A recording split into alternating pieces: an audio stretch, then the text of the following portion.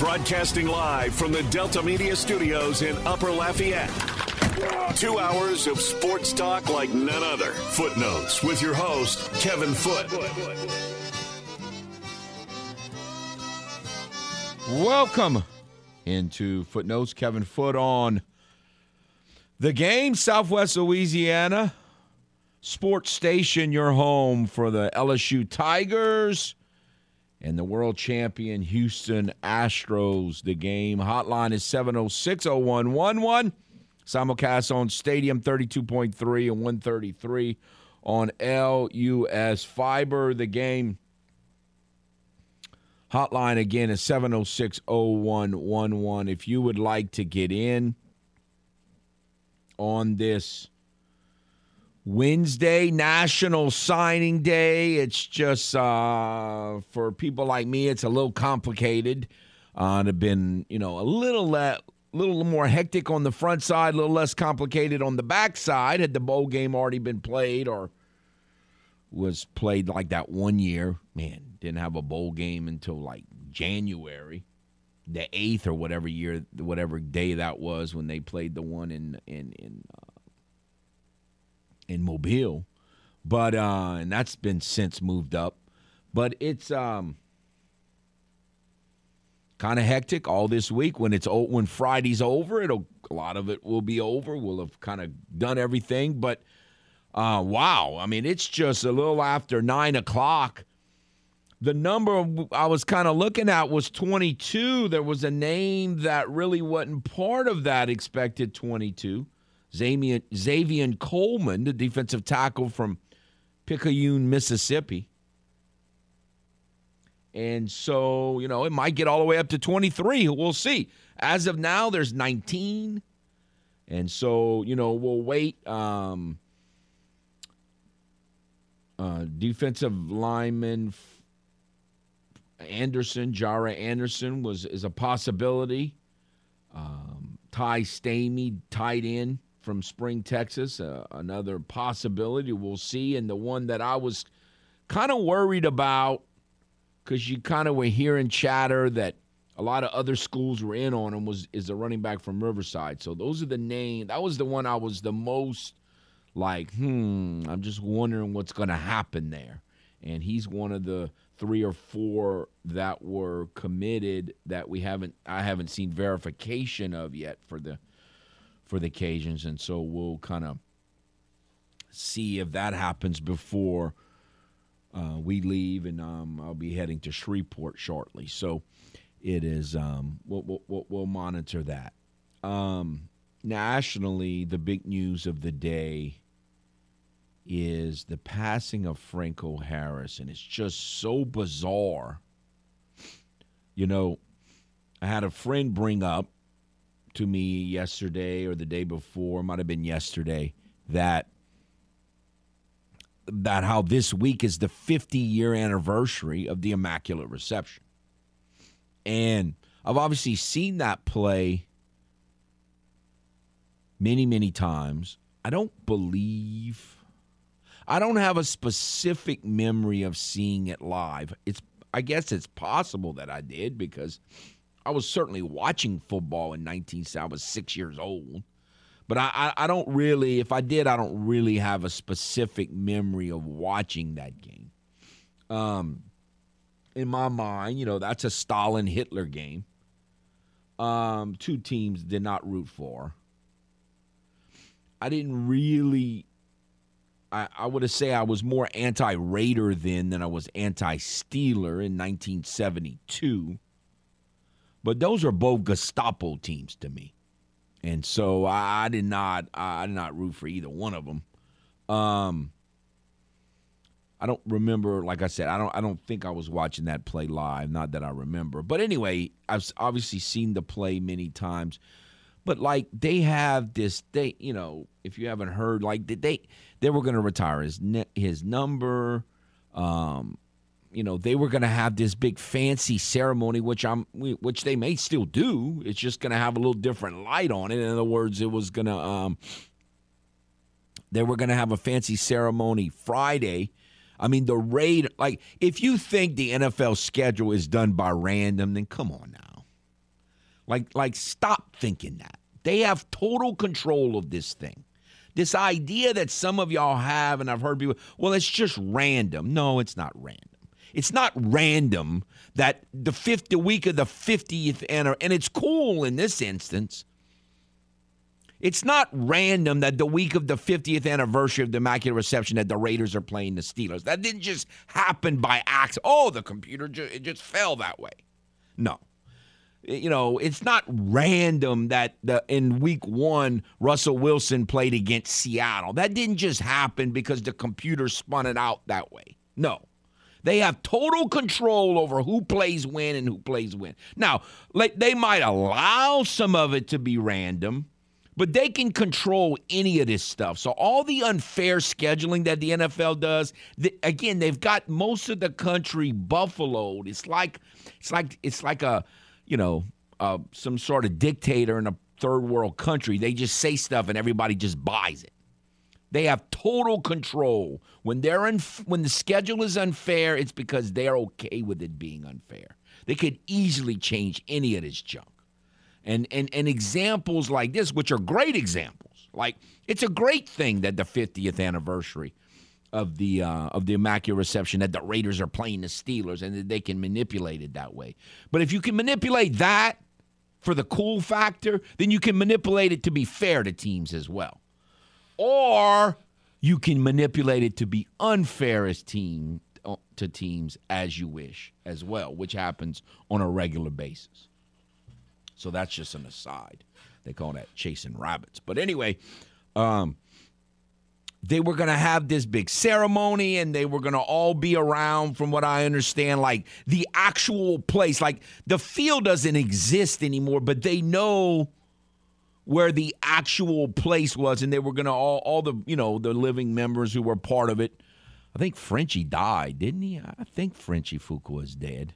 But obviously Terry, and then as of yesterday, Franco was still living, and they were going to all be there, and they were going to, be there at the actual spot. And in the museum, they have the actual piece of turf where he caught the ball. They have all that. So they were going to be doing this big ceremony. I mean, it's just so strange. So strange. And he was doing all these interviews yesterday, and I don't know. This morning I heard Brooke Pryor, who covers the Steelers, and she's on ESPN, and she was there and talked to him. She said for like a half hour yesterday, and everything seemed fine, and he was very cordial. And she told his great story how this young lady walk up and her family, and he was educating them and telling them about the 70s and football and the start of the Steeler dynasty and all this great stuff. And then you wake up this morning and he died. I mean, it's just to anyone's knowledge, he didn't have like this lengthy illness or anything. I mean, who knows? But it's just crazy, kind of bizarre. Franco, Frenchie Fuqua is still living? Man, I must have dreamed that one too. How do I dream that all these people are dead? Frenchie Fuqua is still living? Yeah, according to the Wikipedias. By the way, what a great name. Frenchie Fuqua.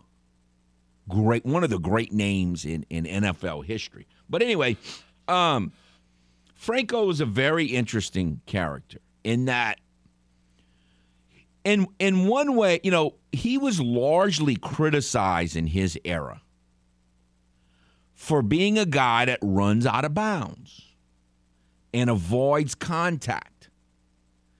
And people in that era kind of made fun of him for that, or the people that were not Franco fans. Obviously, Steeler fans probably didn't do this a whole lot.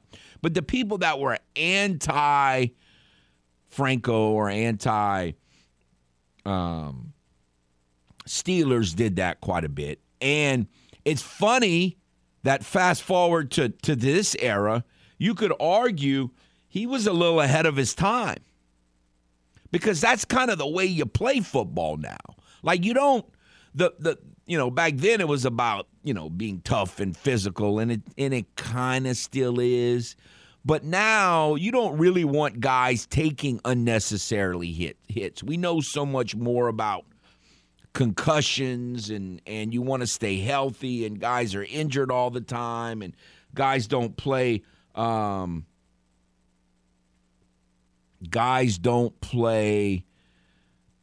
as injured like they used to back in that era.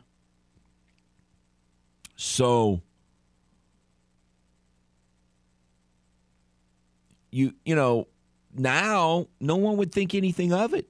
It's the way you play football now. If you don't have to take a big hit, you don't take it. You get out of bounds. You just run out of bounds. Like he was ridiculed by some in his era for being a guy who runs out of bounds. And he was a big guy. So that, he wasn't like a little Terry Metcalf kind of a back. He was a big physical back. And yet, even then, I guess you could say he was a little ahead of his time, and that he was totally willing and to just run out of bounds and avoid the contact. I'm not saying he never ran over people, because he did. And they were known as a physical running football team. But he was a guy who would run out of bounds and instead of, taking that one extra hit. And again, that's how football's played now. And so it's just interesting how that knows all about that. Well, maybe that's what we can call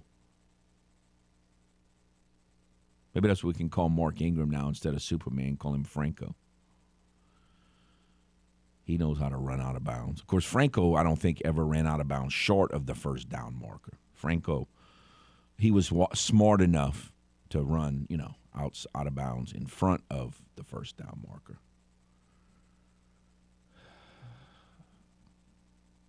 So yesterday I had two people tell me, you need to get over that. I'm like, it's going to be a long time before I ever get over that. If God keeps me alive, and it will take God to keep me alive for another 20 years or so, I think I'm still going to say I will not have gotten over that. That was absolutely brutal. Absolutely brutal. So, no, I didn't grow up a fan of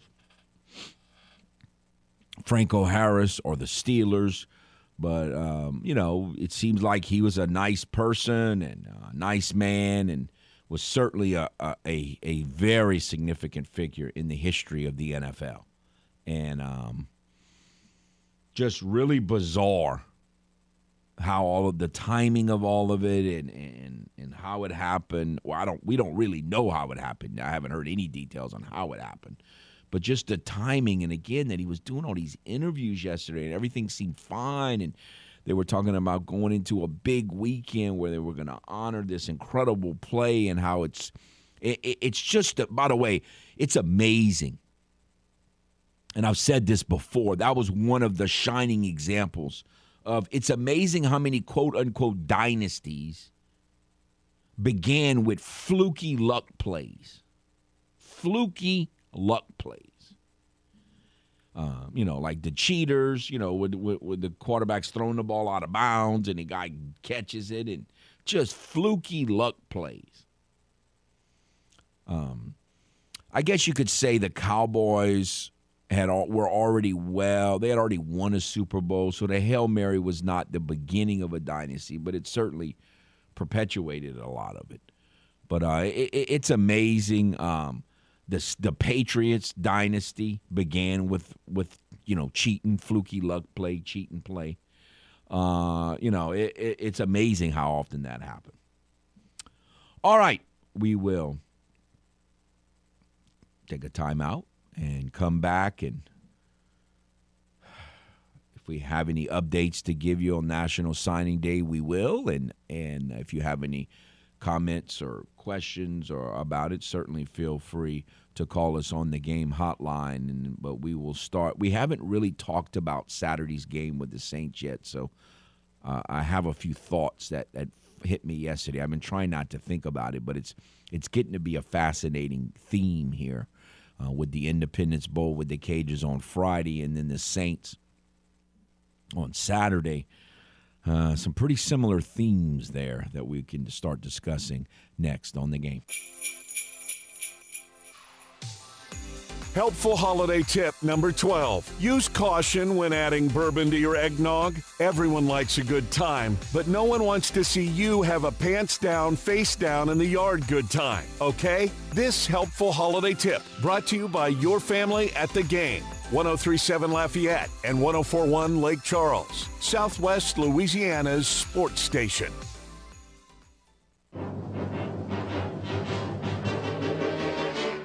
You're a mean one, Mr. Grinch.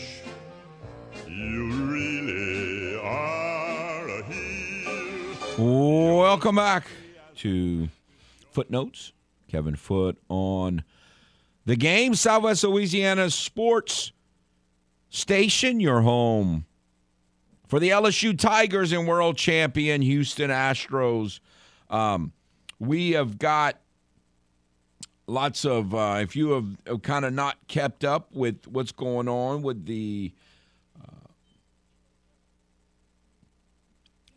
National Signing Day and the signings, I'll try to rattle off here a list for anyone who, was. It's a pretty long list for the Cajuns. I mean, it's just 9:22 as we're speaking here, and they've already got 20 signed. I was thinking or hearing around 22. It might get up to 23 signings before the end of the day. We'll see, but it's not very difficult, as we talked about, to see where the kind of the emphasis is. So far, they have one running back, Javion Haynes from Woodlawn of Baton Rouge. And again, he's more of a scat back type guy. He's only 5'9", 175-pound, lightning quick. They had gotten a commitment from Elijah Davis, whose name is Bill, which is funny to me. I don't know that whole story, but he's from Riverside Academy in Reserve near New Orleans. He was the one that I had the most questions about coming in because a lot of other schools are on him and still have not gotten, at least I haven't seen yet, that they have actually gotten the paperwork in on him. Wide receivers, 3 of them. Tavian Smith from Hattiesburg, Mississippi. He went to 2 different junior colleges, most recently at Jones Community College in Mississippi, and he's a guy that played on a state championship football team at Oak Grove, and the Cajuns recruited him out of high school. It didn't happen. He went to a junior college, and now they're getting him again. Again, big guy, 6'2", 208. Kind of along the Kyron Lacy, kind of replacing Kyron Lacy's body type or skill set a little bit there.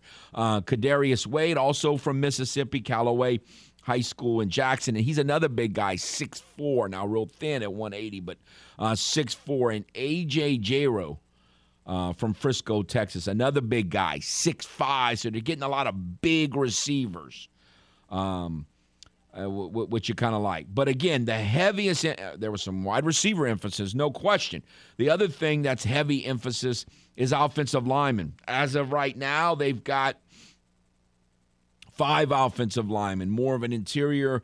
Cooper Fordham from Jacksonville, Florida. Matthew Broussard, big offensive tackle from Thibodaux at E.D. White. John Bragg from Austin, Texas, offensive tackle. Xavier Brown, I should say, spelled very uniquely, Xzavier.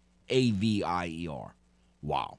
I got a chance to speak to him, great young man, and 6'7", 295, his high school coach from Ashdown, Arkansas, just raves about his character, straight A student, and tremendous. And then another offensive tackle, Kareem Harden from Fort Lauderdale, Florida, via Butler Community College.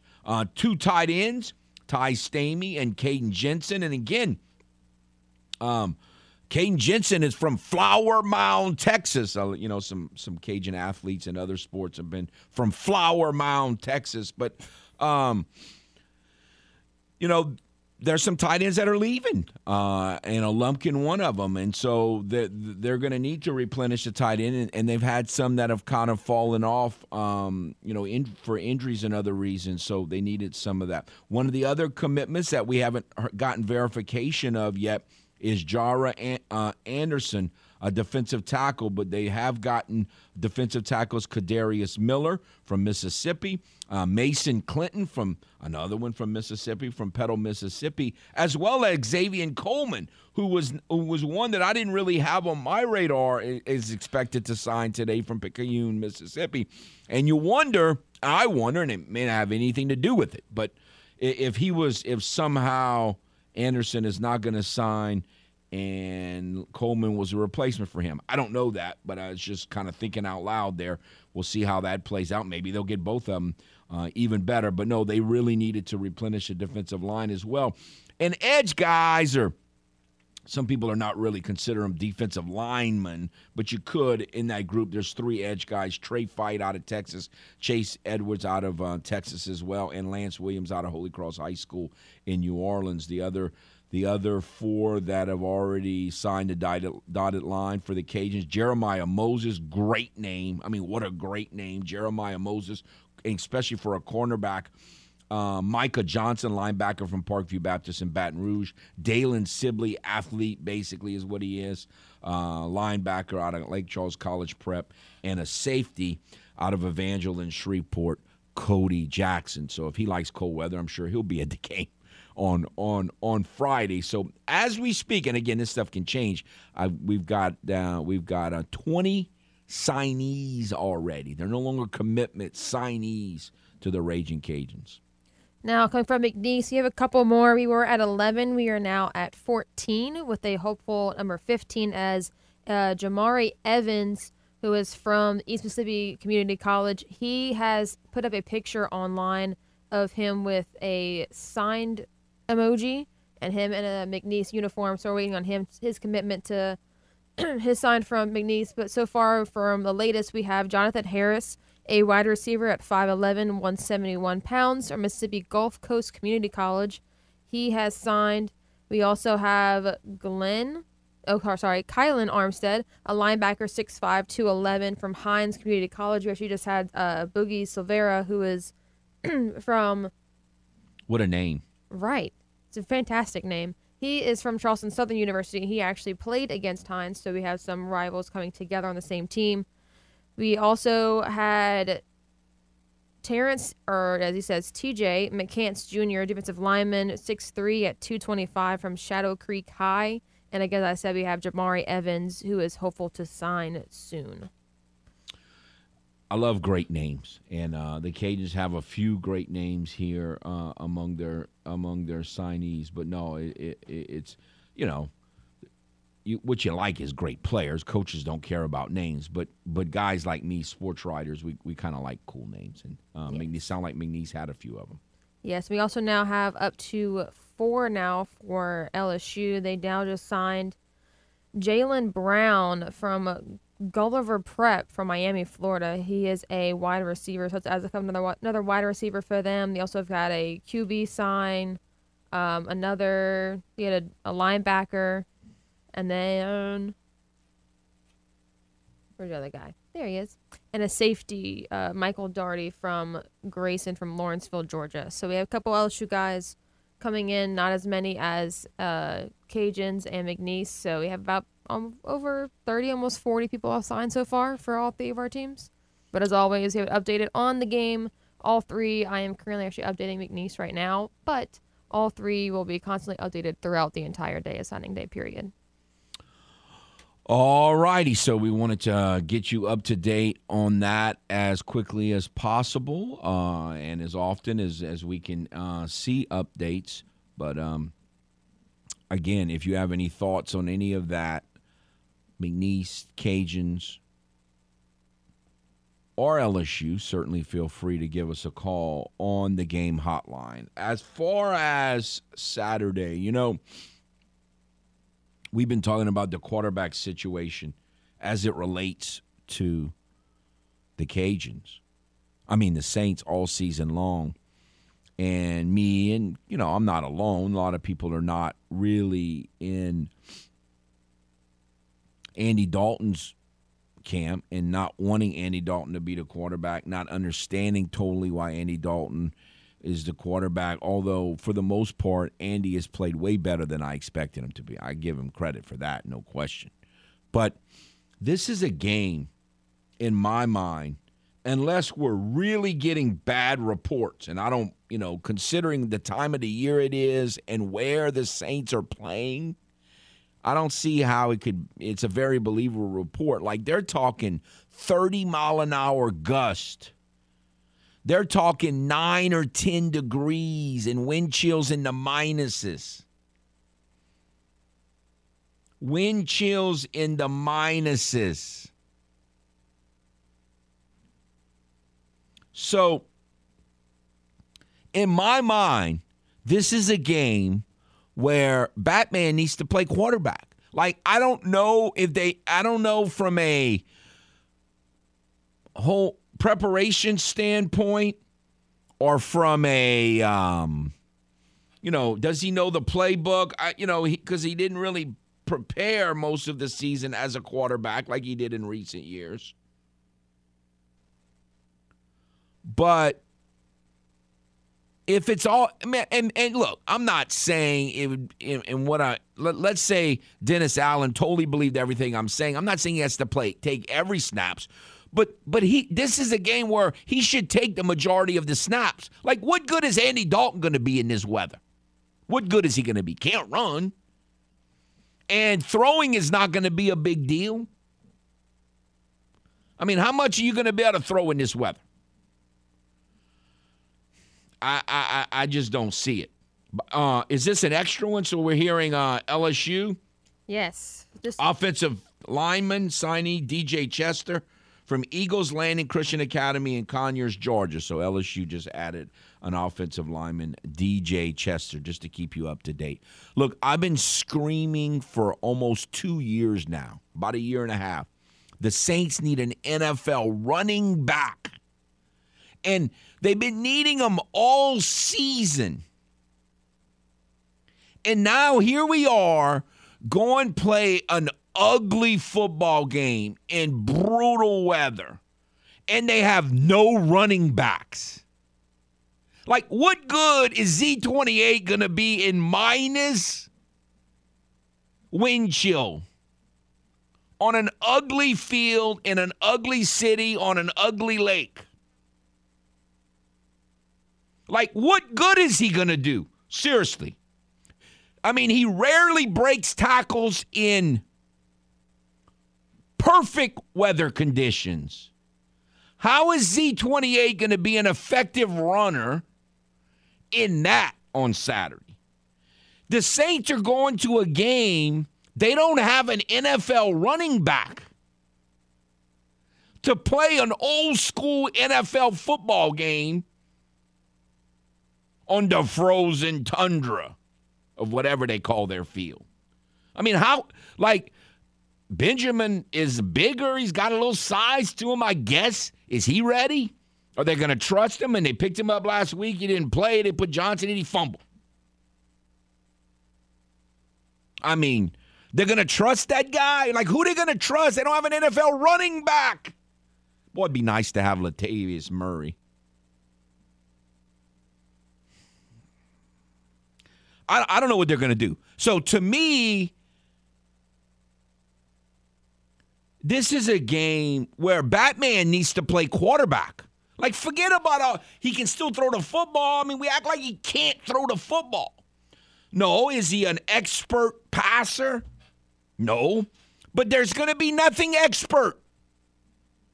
Nothing is going to be style or grace or expert accuracy and efficiency and precision about Saturday's game. It is going to be an ugly, brutal, physical football game.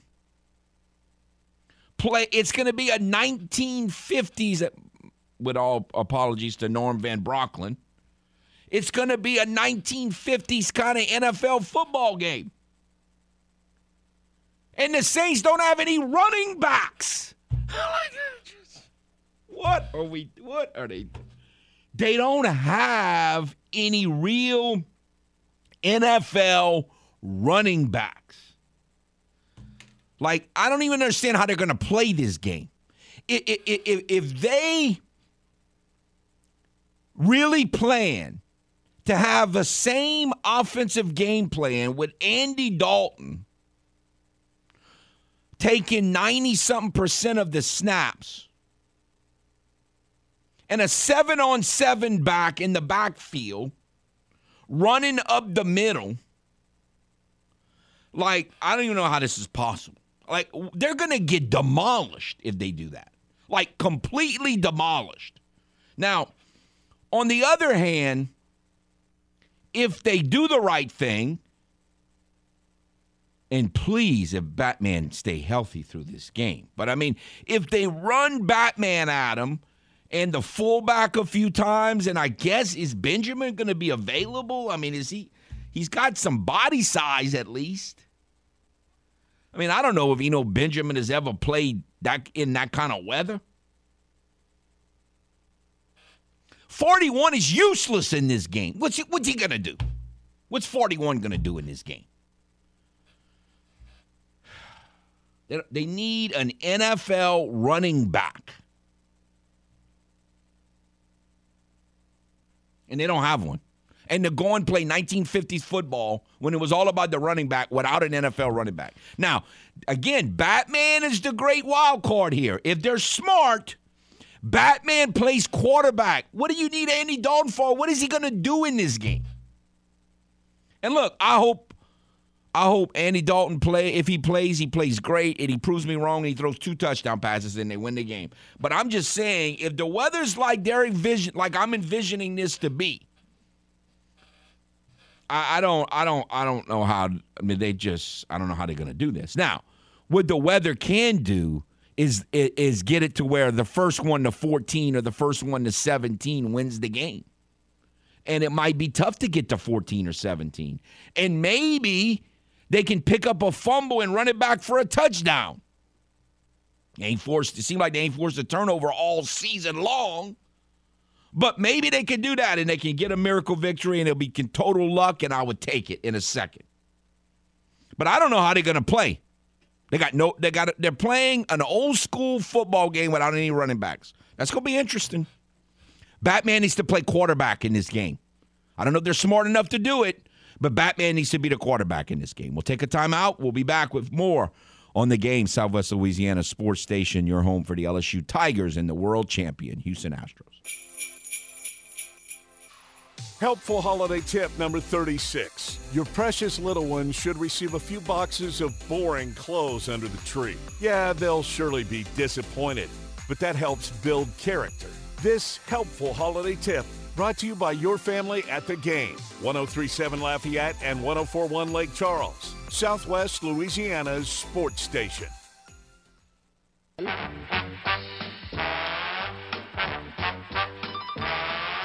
Welcome back. And I agree. I echo the sentiments of that last little commercial or promo or whatever it's called. Give them clothes, things that they can use. Yes, practical, mature. I'm all for it. Less clutter. Not stuff they're going to play with for 2 days and then never look at again and just clutter up their room. I'm all for it. I should have wrote that one, even though I didn't. Welcome back to the game. Footnotes want to remind you tonight from 6 to 7, the McNeese Coaches Show presented by Maplewood Burgers, line of bed out of Westlake, and the Southwest Louisiana Law Center. Our buddy Jim Gazzolo will be talking about National Signing Day with the Cowboys head coach, Coach Goff. Again, so tune in tonight starting at 6 for the McNeese Coaches Show right here on the game. 103.7 Lafayette, 104.1 Lake Charles, Southwest Louisiana's sports station. And we've got, at least I was given confirmation, that Elijah Bilfarshart Davis signed with the Cajuns. And again, so that gives the Cajuns 2 running backs, more of a third down kind of back. And Javion Haynes, Speedy, 5'9", Speedy back out of Woodlawn and Baton Rouge. And Elijah Davis is a guy who, let me see, I had it here, and then now I don't have it. Let me get it again. This is a guy, he only played 1A football, but he rushed for 1,963 yards and 34 touchdowns. Also had 2 touchdowns receiving. So he had 36 touchdowns this past season. Obviously, he was the district MVP in District 10 1A. So, wow, pretty productive back. And you never know how small school backs are going to adapt to that next level or how long it's going to take. But he's an interesting one. I also have a couple. Jamari Evans spoke about earlier. He has now officially signed. He's a defensive back at 5'10", 204 pounds from East Mississippi Community College. We also have for the Cowboys Cameron Thomas from Mississippi Gulf Coast Community College. A lot of them guys are coming to Cowboy Nation. He's a running back at 5'8" and 170 pounds. A couple of running backs, a lot of wide receivers, and a bunch of DBs so far for McNeese. And then also coming from LSU, we have Mac Markway. He is a tight end from Deschmet Jesuit in Missouri. And he is coming all the way from the Missouri over to Baton Rouge. And, of course, we talked about G.J. Chester as well from Georgia. All right, so trying to keep you up to date on kids who sign with the 3 programs that we focus on the most here at the game. I mentioned one national story, and I know we're talking mostly about local National Signing Day today, and we should be. But the other major national story that we woke up to today, the first one, if you have not heard, Franco Harris, Hall of Fame running back from the Pittsburgh Steelers, really shocking news. I don't know if it was late last night or this morning or whatever, but since we went to bed last evening, passed away, and on the week of the 50th anniversary of the Immaculate Reception. Just really bizarre. The other big news is Carlos Correa. We woke up to this news sometime late last night in a Cleveland Browns Art Modell leaving for Ravens kind of a way. Just really bizarre. Is now a member of the New York Mets. He had signed with the Giants, and I was looking forward to him torturing the Punks. And now apparently he's going to be torturing the Braves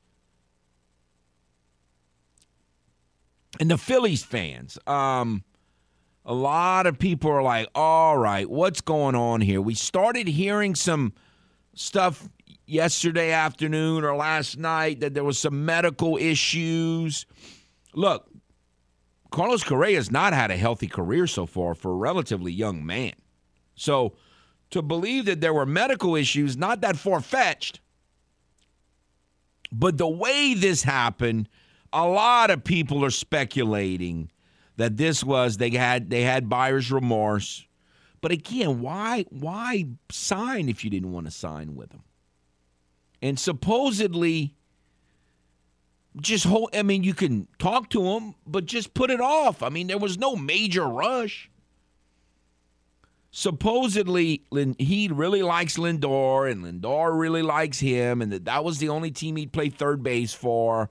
And long term, it's going to help him playing third base as opposed to shortstop, I think. But it's he is a fantastic shortstop. I'm just telling you. But he really bizarre. I think the speculation by a lot of people, and it's just speculation because none of us know, we're not there, is that he had buyer's remorse. He basically tried to back out, and he failed them physical was just the easy way of saying it to make it look good. I don't know. And it doesn't really matter. I mean, again, he's had very few seasons where he didn't spend a significant part of the season on the DL or the IR, they call it now. But for most of my life, it was called the DL, so it's hard for me, the disabled list, so it's hard for me to not say that. But whatever you call it, he was out. And so, again, he's rarely been healthy for the course of a season. He wasn't healthy this season. So when you hear, well, there's some medical concerns, I don't doubt that at all. I mean, the cat had a bad back early in his career. Like, that's not a good thing to have. So if he does play the vast majority of the next decade at third base as opposed to shortstop, that's probably good for him, even though it's not good for his ego maybe, but it's probably good for his long-term viability from a physical health standpoint. It'd be kind of like moving a guy from center field to left field or center field to right field. Probably a good move long term. So we'll see. Maybe someone got to him and convinced him of that. By the way, want to remind you. No, I already did that. My mind is, it's almost gone. Just trying to get to Saturday. And then what happens Saturday when I feel like I could. Then I have to watch the Saints play, and they don't have an NFL running back, and they're playing in 1950s frozen tundra weather and without a running back. I mean, I don't know how they're going to do it. They're going to play the game. How they going to? I've given up on if they're going to win or going to lose. What plays are they going to call? Like, they don't have a running back. And by the way, Eno Benjamin, I wasn't thinking I should have. I knew this, but guess where he played his college football, Eno Benjamin? Where? Arizona State. So how much frozen tundra did he experience at Arizona State? Oh. And I don't even know if he's ready to play. I mean, they signed the guy like a week and a half ago. He didn't do anything last week in the dome. How are they going to play this game? Like, what plays are they going to call? This moron better not try to throw the ball 40 times in the frozen tundra because he has to, because he doesn't have a running back, because he's not smart enough to play Batman at quarterback. That better not happen. We'll take a timeout. We'll be back on the game. Welcome back to Footnotes. Kevin Foote on the game. Want to remind you, if you use Alexa or Google Home Speaker to help you out around the house with things like lights and thermostats, why not also use it with radio, especially the game? Just ask your Alexa or Google Home to play the game, Southwest Louisiana. It's that easy. So do the smart thing and have the game, 103.7 Lafayette, 104.1 Lake Charles, with you, home, office, everywhere you go. So we've been talking about National Signing Day. I probably should count. I think we're up to 21 now. Is that the right number for the Cajuns? Signees already? I mean, it's not even 10 o'clock yet. But the number's up above 20 for the Cajuns. And so they didn't waste any time. The kids that committed to the Cajuns getting it in. And, again, we're waiting on a couple names that were commitments to see if they're going to sign, mainly defensive lineman Jara Alexander out of Cypress, Texas. I don't know. Again, I kind of wonder whether the signing of Xavier Coleman, the defensive tackle from Picayune, Mississippi, as a replacement for him. I don't know that, but we'll kind of wait and see how that plays out. But still, you've already got 21 signees already before 10 o'clock. So even if that's all they do today, I mean, their goal is to get to 25. It won't take a whole lot to add 4 more between now and February to get to that goal of 25. And so we'll kind of play that by ear as it goes on. But no, that was again, remember, a year ago, it was a very different deal. They only signed 8 guys in the early period last year because of COVID, and, they didn't have that many spots because you had a lot of guys getting that 6th year that normally never happens. And so when they originally were putting together their whole roster, 2 and 3 and 4 years before that, they had no way of knowing COVID was going to happen and all these guys were going to get a 6th year. And so they didn't have as many spots last year. Well, this year they plan on, signing the full 25. And, they're not big Coach Dez is not a big transfer portal guy, but I would think at some point they'd add at least one or two to fill some holes. That's it for the first hour. Another hour to follow on The Game. Broadcasting live from the Delta Media Studios in Upper Lafayette. 2 hours of sports talk like none other. Footnotes with your host, Kevin Foote.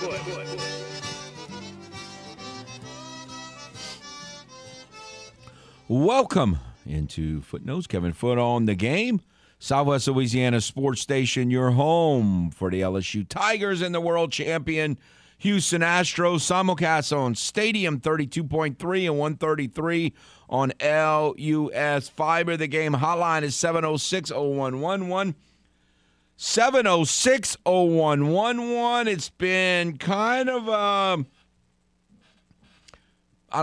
day, a little bit of unexpected. Did not expect to wake up to the news that Franco Harris had died, and certainly didn't expect to wake up to the news that Carlos Correa is no longer a member of the San Francisco Giants, like all signs pointed to when they announced the signing or an agreement.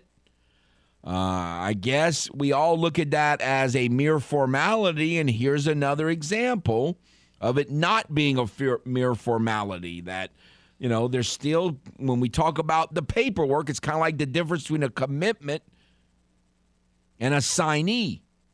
And instead, Carlos Correa, unless this falls through again, as well, is going to be the starting third baseman, it appears, for the New York Mets. Again, third baseman, because they signed Lindor to one of them crazy $300+ million contracts the year before. And so now Lindor and Correa are going to be playing side by side on the left side of the infield for the Mets. And, of course, the Mets have spent an unbelievable amount of money this offseason. They signed the Japanese pitcher. They signed Verlander. And they signed Quintana. They've got a rotation. They've got a lineup. They just have to stay healthy and not let the game beat them, which the game is powerful enough to do. And so, wow. The Phillies spent tons of money. The Braves are still really good, and they do it more like the Astros do it. And the Mets are throwing money like crazy at people. That division is going to be really interesting next year. And we talked about National Signing Day. Got you caught. The Cajuns are up to, I believe the number is 21. Is LSU at like 6 or 7 signees now, I think? And McNeese is up around 15 or so, it sounds like. Yes, we actually, LSU just signed Kai Preen from St. James out of Bellarose. So that is Louisiana. And he is a wide receiver. And do you know the number? That makes what? That makes 6. Okay. And I began the process of trying to figure out how in the world the Saints are going to play offensive football in minus wind chill degree weather up in Cleveland on Saturday without a running back. I don't know how they're going to do it. Again, I think the solution is play Batman at quarterback, but I don't know if they're going to do it. I don't know if they're smart enough to do that. But let's go to the Game hotline. Hello. Oh, good morning. Good morning. Man, it's just one of those seasons, Kevin. Hey, Penning's coming back for the first time. Hey, we got McCoy back. Great. Ruiz is done for the year. It's unbelievable. Though. Go ahead. The Penning, you brought up Penning. This is actually a perfect game to play Penning because Penning's problem right now is pass protection. And, pass protection is not going to – it's going to be part of the game, but not nearly as big of a part of the game. Penning is more of an old-school throwback offensive lineman. Just, he plays rugby, essentially. And this is going to be a rugby-type football game, so I think this is a perfect game to start Penning. Yeah, well, I'd be all for that as far as the run game because I don't know if they're injured or playing or not, but – between Jadeveon Clowney and especially Myles Garrett, he's one of the top 3 or 4 pass rushers in the league. You don't want to throw the ball 40 times just because of him. You know, that's like it's stupid because he's going to beat whoever your tackle is most likely. But and then Penning's not really starting; he's playing as the 6/heavy offensive lineman. But you know, it's just like the same thing with the season started. We looked horrible, but we had flashes on offense, and then the offense is putting up points and numbers, but the defense is a wet paper bag. And then the defense starts playing like they should, and the offense can't score a point. It's just so frustrating whenever it's like, all right, we plugged this hole. Nope, here comes another one. And sometimes that's football. That's just the way it goes. Yeah, it's tough to go through. But again, I'm hoping that I don't know how they're going to call plays. I don't know what they're going to do, but what I would do is just play tackle the man to football with Batman and have him throw balls every once in a while and hope they can get one or two big plays and win the game 14-13 or something. The other thing about this game is how is Will Lutz going to make a field goal? The cat can't make it in the Superdome. How's he going to make a field goal on the frozen tundra with wind chills minus 0?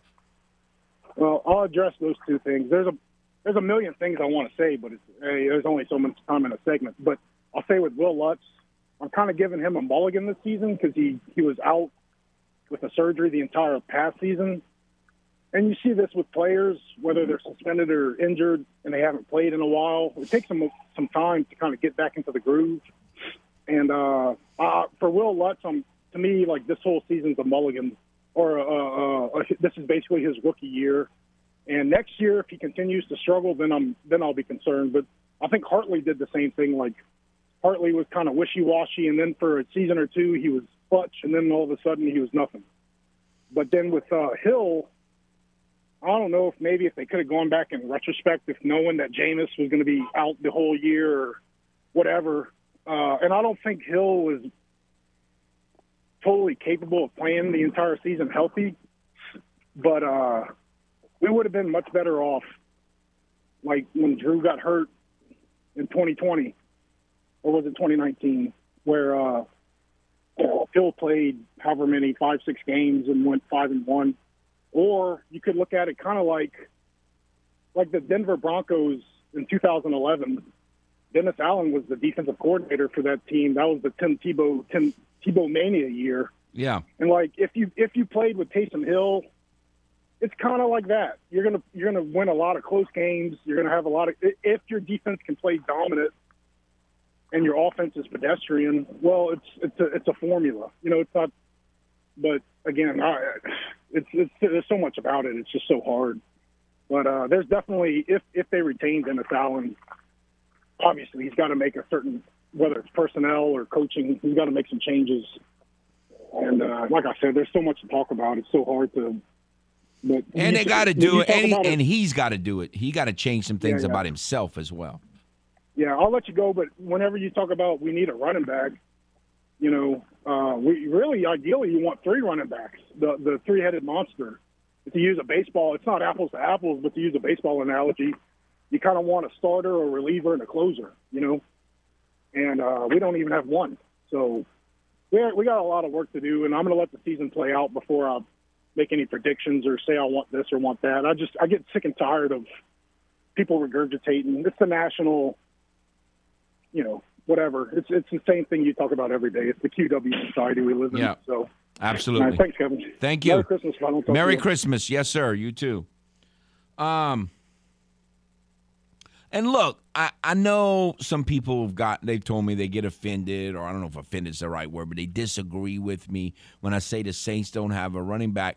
Like when Armand says a 3-headed monster, I'm fine. And I mean, again, it's not like I want him to get rid of Z28, but since year 1, I've been saying this guy needs to be what he is.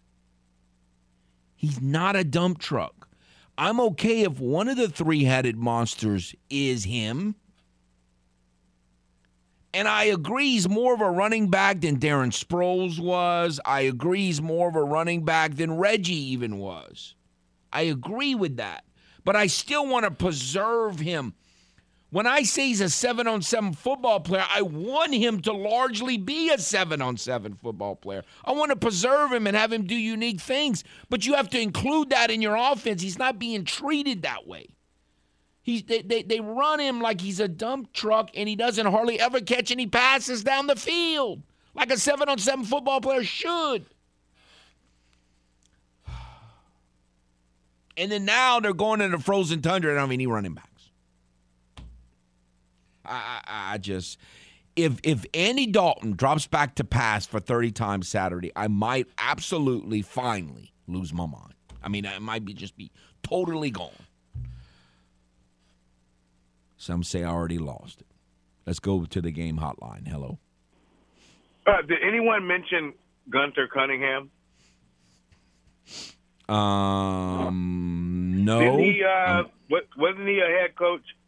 Then they hired someone else, and he was demoted to D.C.? That does sound familiar, yeah. I'm not mistaken. I think that took place, man. Yes. I think you were correct. No, I'm just saying, I don't think Dennis Allen's going to do that. I hear a lot of callers say that, you know. But that has been done, though. I do remember some people say, oh, you know, that's unprecedented. But, no, that has happened. And I could actually see Dennis Allen doing that, especially if Casper comes back. Okay. Yeah, I could. You think I think they're good enough a relationship there so that they would do that, yeah. I guess I could be wrong, but I could be right. I don't know. But I kind of remember that. No, that does sound familiar. Yes, sir. All right, thank you. Thank you. And again, even we'll have to look that up, but it does sound vaguely familiar. But no, again, I don't know. The deal, it also, you know, the thing with Dennis Allen, I think the two big things now that the season's almost over, it's not over yet, but I think the two biggest things that they just don't have this year. And again, they didn't really have it last year because they didn't have the personnel, but they had the mentality at least. The two things that Dennis Allen if he's they've got to do better. He's got to be way more anal about fumbling. Like, they have never fumbled like they fumbled this year. That's been one of the most unsung reasons why the Saints have won so many games in the last when Casper the Quitter was here. Was that they didn't fumble the football hardly ever, and now they fumble like it's nothing. And the other thing is they just don't have any killer instinct at all. Like, there's no killer instinct at all. And that's, again, sometimes it got Casper in trouble, but at least he was getting in trouble with aggressiveness. And most of us can live with that a little bit, or at least understand it. There's just no killer instinct at all on this football team this year. Within series, within plays, within games, they just don't have a killer instinct, and they fumble way too much. That's the two biggest things. All right, let's go back to the game hotline. Hello. Hey, Kevin. I don't know if you saw that post-game speech that Dennis Allen gave in the locker room, but, like, did you watch that? I did not. If you get a chance, can't. Just check it out. It's too upsetting. But, like, what an absolutely just deflating, like, I don't know, man. That dude cannot rally people. It's just, it's so depressing watching and stuff. Anyways, so, like, earlier you were talking about how, like, someone asked you when you're gonna get over the Mark Ingram play, and you said never. It's like, I'll never be able to look at another play where someone's running towards the first down and ever again. You know what I'm saying? Right. I agree. I mean, like, it completely changed the way I look at football games. I don't know, dude. It's no. Every time somebody runs towards for a first down absolutely. And they get it in, like, a crucial situation, my stomach might drop, dude. Like, I'll be sick. You know what I'm saying? Anyways, so this whole Jalen Hurts thing, I don't know if you heard about it, right? Like he's injured, and some people are saying it could be serious, or it might be more serious than they're letting on, right? Uh-huh. So wouldn't it be funny if the Eagles made the Super Bowl again with another backup quarterback? Oh man! Can you imagine that? And it would be a Mike Leach disciple. Yeah. I mean, what a wacky year. I mean, these storylines potentially are just wacko. I mean, it's just crazy, but I don't see that happen. I'm not a big Gardner Minshew guy. That would be shocking because I'm even surprised he's the backup quarterback because he's so different than Jalen Hurts. Like, you got to change such a huge part of their offense leaves to me. Right. Yeah. You would have to get someone kind of in the mold of Jalen Hurts and run the same offense. Kind of like it was weird. There was a game a while back where when Tua got hurt, right, and they put Teddy in, and he's running all these plays from a left-handed quarterback perspective. Even his rollout was weird. You know what I'm saying? Yes. It's kind of similar to that. Anyways, I just thought it would be funny if the Eagles were to make the Super Bowl with a backup quarterback again. Yeah, I don't see how that's going to happen, but it would be hilarious, yes, and it would be fitting with this wacko season. I appreciate the call. Thank you. All right, we got to take a timeout. We'll be back on The Game, Southwest Louisiana Sports Station, your home for the LSU Tigers and the world champion Houston Astros. Helpful holiday tip number 24. Do not buy your wonderful wife a mixer or knife set or any other kitchen item. Since she puts up with you all year, she deserves jewelry, you filthy animal. This helpful holiday tip brought to you by your family at The Game. 1037 Lafayette and 1041 Lake Charles, Southwest Louisiana's sports station.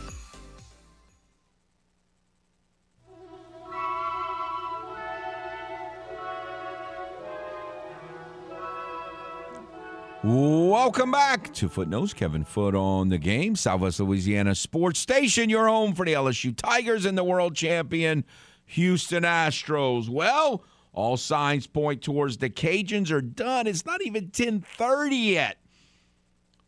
And so they're going to have 21 signees. As we thought, our suspected Jara Anderson is the one that of the commitments that they had that they weren't able to get signed, but they did essentially kind of replace him with the defensive tackle Xavier Coleman from Picayune, Mississippi. So you've got 21 signees in the early signing period. That will leave 4 for the next stage of that, which will be, again, the traditional first Wednesday in February. LSU has added Kyle Parker, wide receiver from Lovejoy High out of Allen, Texas. All right. Let's go to the game hotline. Hello. Hello. Hello. Go ahead, sir. Hello. Hey, how you doing, man? It's Good. man. Good. You said words exactly right, man. I remember watching LSU right after the coach left and not seeing the fight in their eyes to be a team. I don't see the fight, and you're right. You're exactly on point. I don't see the fight. They just don't have that killer instinct.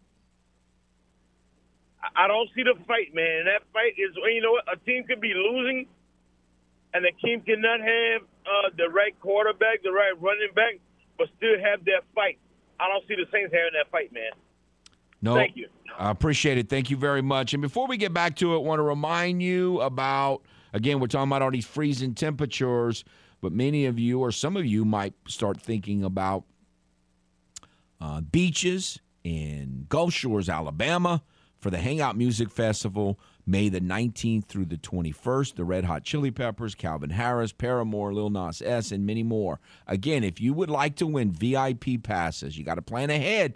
If you would like to win VIP passes for this beach vacation, which afford you opportunities like exclusive viewing areas, stage side pools, hot tubs, gourmet food, etc., you need to go find out more about the Hangout Music Festival by going to the website 1037thegame.com or 1041thegame.com today. So the Cajuns are done at 21 for their signing class. Last we heard, LSU was at 9. McNeese was at 16 signees. And so it's these cats are in hot pursuit. There's not a lot of waiting like a lot of years. It seems like a lot of kids of getting their paperwork in very early in the morning, which is good. Good for all involved, really. And it's pretty good. We also actually are now at 17 for McNeese as one of the late commitments last night, Nate Glantz, a quarterback at 6'206" from Iowa State. He is now recently signed for McNeese and for LSU. We just recently had Kyle Parker, a wide receiver out of Allen, Texas, from Lovejoy High School. It's a very different kind of high school to be Lovejoy. I almost like that kind of name to be a name of a school. But that has come out of LSU, so now we are at 9 and 17 for McNeese and for LSU. One of the cat can punt. You can call him Clay Parker, but old LSU player. Makes sense. Yeah. Makes sense. All right, so again, it's been a busy day. Got lots going on nationally with the big news of Franco Harris dying and Carlos Correa, which there's going to be a lot of discussion on both of those fronts around the country this weekend and moving forward with the Carlos Correa situation. And, of course, here are a lot of news locally with National Signing Day for the Cajuns, Cowboys, and Tigers. And, we talked about it yesterday with Coach Murphy is on, but remember, it's not every day that a Cajun athletic team plays a top 10 team in the country. The Texas Longhorns are ranked 7th nationally in both major polls, and the Cajun men's basketball team playing at Texas tonight in Austin at the Moody Center. Man, that's the second. Didn't SMU call their facility the Moody Center? Seems like it's the second time this year that the Cajuns have played at something called the Moody Center. But we'll see what happens in the game. I mean, the Cajuns are shooting 50% for the season as a team, and they're playing a very defensive-oriented team who do not allow teams to shoot 50% from the field. I mean, that just kind of doesn't happen for them. And so it's going to be kind of a clash of the Cajun strength, which is shooting the basketball, getting good shots, and making a high percentage of them, against a team that just doesn't really believe in giving the other team good shots and doesn't really believe in giving the other team high shooting percentages, or allowing the other team to shoot high shooting percentages. So that's going to be an interesting contest. Again, it's at a weird time because, if college athletes are anything like me right now, I'm ready for a break. And for that Christmas break, like really, really, really ready. Like I might just, hit a wall and fall down and never get up kind of ready. But I'm sure they, obviously in way better physical and mental condition than I am. But this is not a game where you can afford to be looking ahead to the Christmas break. I mean, this is probably the best defensive team the Cajuns are going to play all year. More than likely it is. Not even probably. I mean, I doubt that they play another team as good defensively as this team all season. And so, this is going to be quite a challenge for them tonight at Texas, and we'll see what they do. Again, if they lose, it's not the end of the world, but certainly not the end of the world. But what a tremendous victory it would be if the Cajuns could somehow pull it off. But we'll see what they do in that. And then, of course, tomorrow we'll be talking a lot more about the actual Independence Bowl. We talked some yesterday, certainly with Cody, and we'll be talking more about the Cajuns and how they can maybe win this game. I mean, the weather's going to be very unpredictable, both in Shreveport for the Cajuns Friday night and Saturday afternoon for the Saints in Cleveland. And so it's kind of hard to analyze these games because you just don't know exactly if the weather's going to be as bad as our imaginations are saying it's going to be right now. Southern people hate hearing about wind chills below zero, like could be the case in both Shreveport and in Cleveland. And so it's hard to know how to really handicap these two games because you just don't know if the weather's going to be as bad as it sounds like it could be, and or will the Saints and the Cajuns handle the weather better than we think that a team from New Orleans and Lafayette would handle that kind of weather. Just really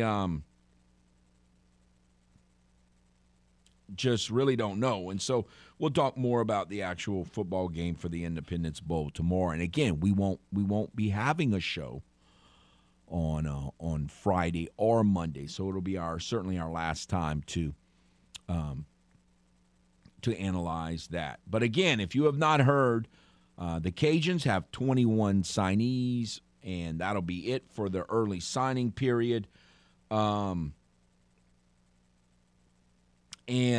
LSU is up to 10, 9, and McNeese is at 17. So pretty productive already by 10:30 in the morning for the Cajuns, Tigers, and Cowboys. And obviously LSU will be getting a lot more in the later, and that's not unusual for SEC kind of powerhouse programs that they would try to be getting more guys to come in later. So not that far. I'll be heading to Shreveport, and so we'll take a timeout and come back with you on the game. Southwest Louisiana Sports Station, your home for the LSU Tigers and the world champion Houston Astros. Helpful holiday tip number 1. Remember to actually leave milk and cookies for Santa and not some hipster healthy option. The big fella is holly and jolly for a reason. This helpful holiday tip brought to you by your family at the game. 103.7 Lafayette and 104.1 Lake Charles. Southwest Louisiana's sports station.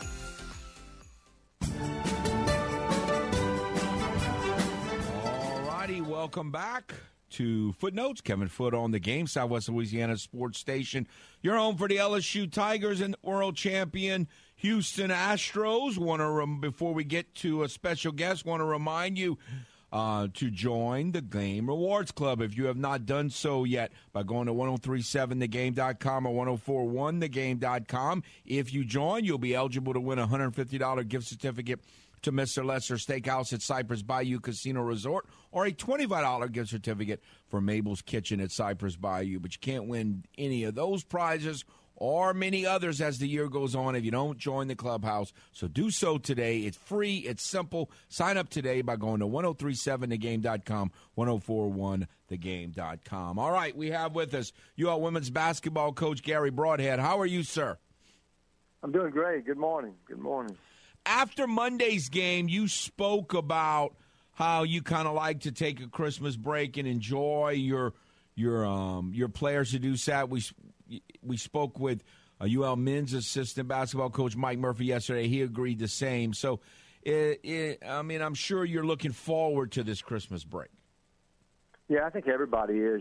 We've been getting after it for a while now, and with practices and kind of playing 12 games so far, and you want to you need a little break because the most important games are coming up. You got 18 coming up right at the first of the year, so it gives them a few days to kind of wind down, spend time with their family, and then you get back started, and you just hope you get started on the right foot. So I've been here 11 years, and we pretty much did it every year, to where we give them a few days off and kind of wind down, and it helps the coaches, players, everybody, before you get back started. So I think it's a great thing for them, for the kids to be able to get away. There's no class or anything, so they really, really get to spend some time with their family.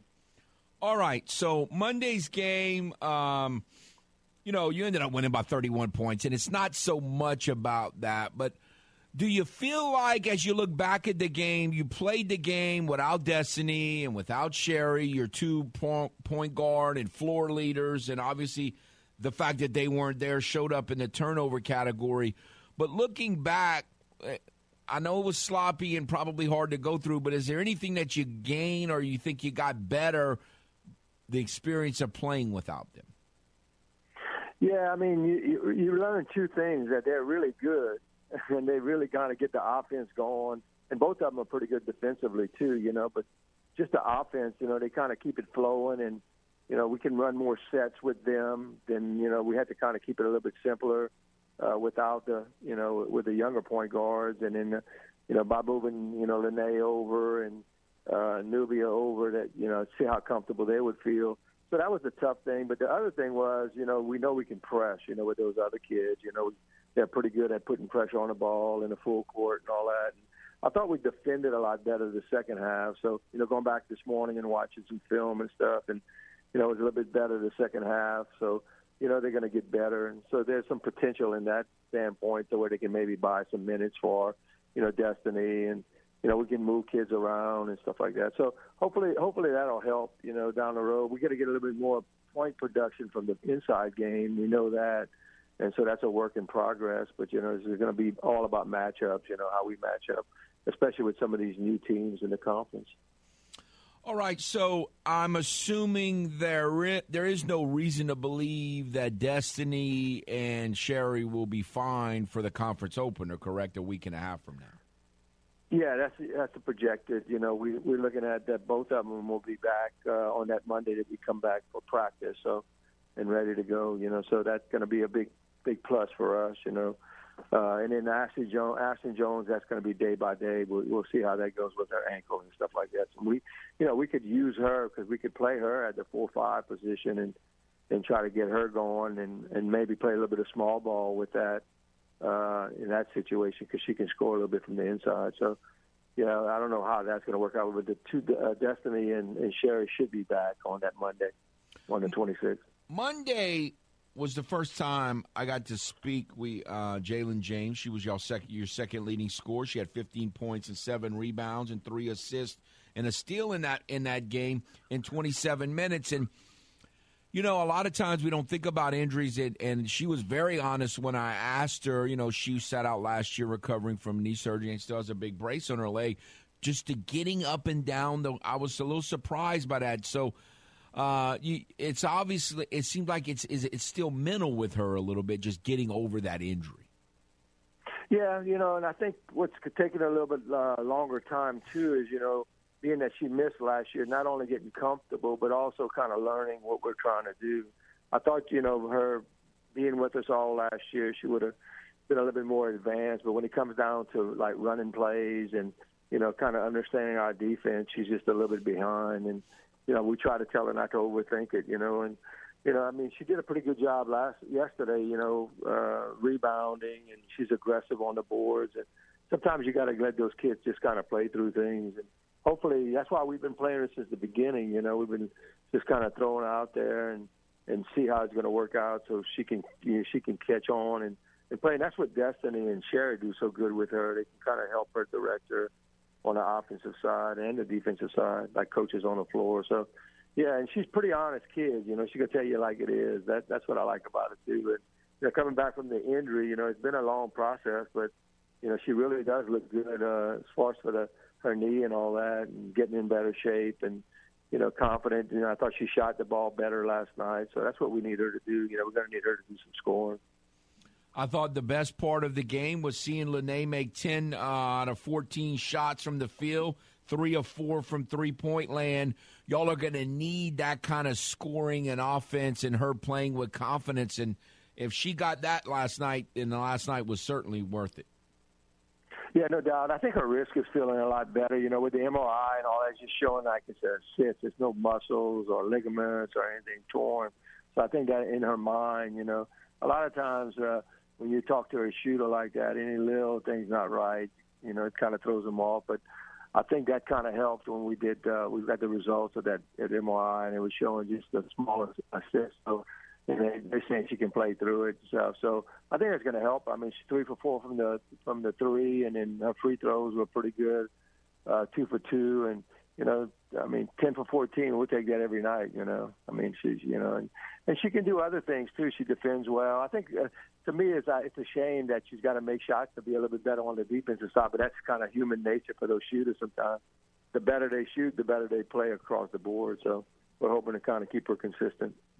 Monday night is what I should have said and meant to say. Now, also, it seems like a big thing moving forward is there's a couple players that it just seems like they're going to have to get more aggressive to reach their potential.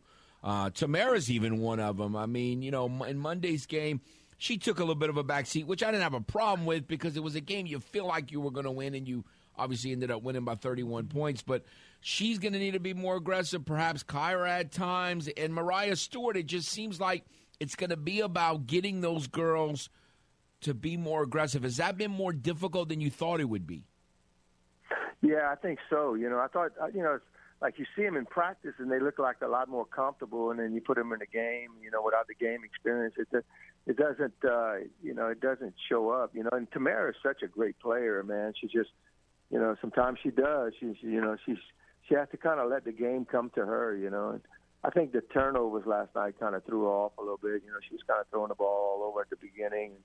You know, just not as focused as she usually is. Because, man, at practice, I mean, she's so focused and, you know, easy to coach, and you know, she wants to please, you know, and that's that kind of kid. And you know, Ren's kind of the same thing. You know, Ren's just not confident in her scoring. You know, even around the goal, she's not a confident kid. She wants to play defense. She wants to rebound and block out, and she wants to be kind of, you know, the inside presence on the defensive side. So, you know, she's just never always playing behind Ty. Probably hurt her a little bit, you know, and we just need her to come out and be a little bit more consistent.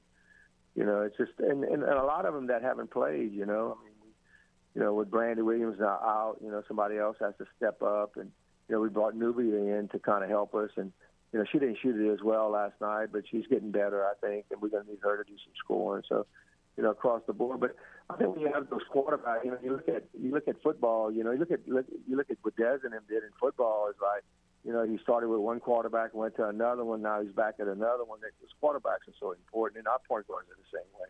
The way we run this, I wish we could run a system a different way without a point guard, but I've never found a way to do that. You know, and, you know, I think Destiny is one of those, you know, Jake Delhomme kind of quarterbacks where she can manage the game a lot for us and makes everybody around her better. You know, so.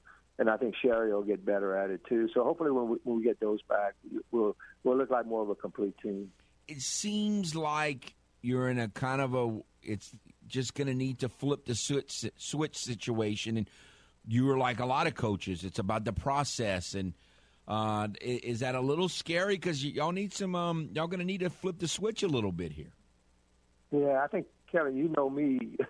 You know me from way back. And, yeah, you can see it. You know, I kind of felt that last night, you know. You know, I thought we were, you know, sometimes I think we're ahead of where we are, you know, and I think our coaching staff is doing a great job. And then all of a sudden we get a little bit ahead of ourselves and forget that, you know, they don't have that playing time. And we got to maybe go back to the drawing board and start and be a little bit slower and making sure that we're doing all the little things. You know, we're asking them to do the little things, but as coaches, sometimes you got to do the little things in practice to get them comfortable with it and all that. So, yeah, it's kind of it's always kind of like part of it, you know. It's like you want to be confident in what you're doing and what the team is doing, but sometimes they're not there yet, you know. So hopefully you know, I think it's going to be a process, you know. It might be an up and down conference season, but, you know, our goal really is to, you know, toward the end of that tournament, can you win that tournament, you know. And that's going to be a big goal of ours this year. All right, one more thing before we let you go, Coach. The conference, I know you've been focusing on getting your team better and through the first 12 games, but what is your impressions of what the conference, who are going to be the teams to beat and all, changed any since Sunbelt Media Day, or what does that look like? Yeah, I mean, I think James Madison might be. I mean, they've been playing really well, man. I think they're going to be tough. They got a guard that can really, really score, and she's, you know, been Player of the Week quite a few times, and you know, and I knew Old Dominion would be pretty good. I heard they have, you know, I mean, they got some size and all that, so that could cause a problem. And, you know, Troy's going to be Troy. You know, they're doing a pretty good job. But, I think it's wide open. Southern Miss is pretty good too, so I'm telling you what, it's going to be a lot tougher. You got those 18 games. There ain't going to be no walk, cakewalk. You're going to have to be ready pretty much every night, and especially the way the travel is going to be. But it's going to be like that for everybody. I think we're going to see some upsets as we go down into the conference season. All righty, Coach. Well, we appreciate your time. As always, Merry Christmas to you and your family, and hopefully the team can come back and refreshed and ready to go.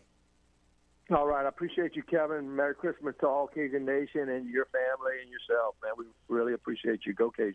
Thank you very much. UL women's basketball coach Gary Broadhead will take a timeout, come back on the game. Southwest Louisiana Sports Station, your home for the LSU Tigers and the Houston Astros. Welcome back to Footnotes. Kevin Foote on the game. Southwest Louisiana Sports Station, your home for the LSU Tigers, world champion Houston Astros. Want to remind you, we've only got, not many days left. Christmas is Sunday, but if you want to really get into the Christmas spirit, and you haven't done so just yet, you can listen to all your favorite Christmas classics or local Cajun Christmas songs on the Louisiana Christmas Channel, nonstop Christmas music. 24/7 on the Louisiana Christmas Channel. You can listen live on your at lachristmaschannel.com or download the free mobile app on both your Apple and Android devices and listen on your Amazon Alexa. So, listen, holiday cheer 24/7 with the Louisiana Christmas Channel.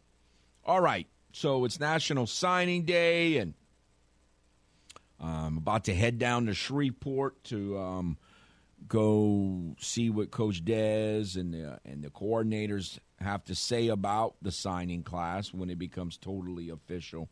But one of the things that's very interesting about the current climate of recruiting is that high school kids are being pinched out. Now, not all high school kids, obviously, but high school kids are not being signed in the numbers that they were before because of the transfer portal. And, you've got you don't have many, but you have certain programs like Texas State most recently that kind of went on they just basically got rid of high school recruiting. Not 100%, but pretty close. And they just started filling up their program with transfers. That's a scary proposition. And Coach Dez, Mike has just been really adamant. Now, some of it wasn't that long ago he was a high school coach. I think that's a little bit of it, but I don't know that that's the majority. I think he just believes in building your program through high school players. And he talks about that all the time, but especially, in press conferences and out. But this past week, last week when we had a presser, he talked about the Jamal Bell situation as just an example, of a kid who signed. He had initial success. Jamal had it was 10 catches for 110 or 13 yards or something. In one of his first games 3 years ago against Mississippi State in the Superdome. And it hasn't really worked out. And at that point, it was high hopes for him. It hasn't really worked out, and yet he stuck with the program, and he had a nice 30-yard catch at Florida State. He blocked a punt against Troy, and he remained part of the program. And Coach Dez is going on and on about how special this team is and the connection this team has. And he thinks you get a lot of that by signing high school players as opposed to transfer portal guys who are coming in already.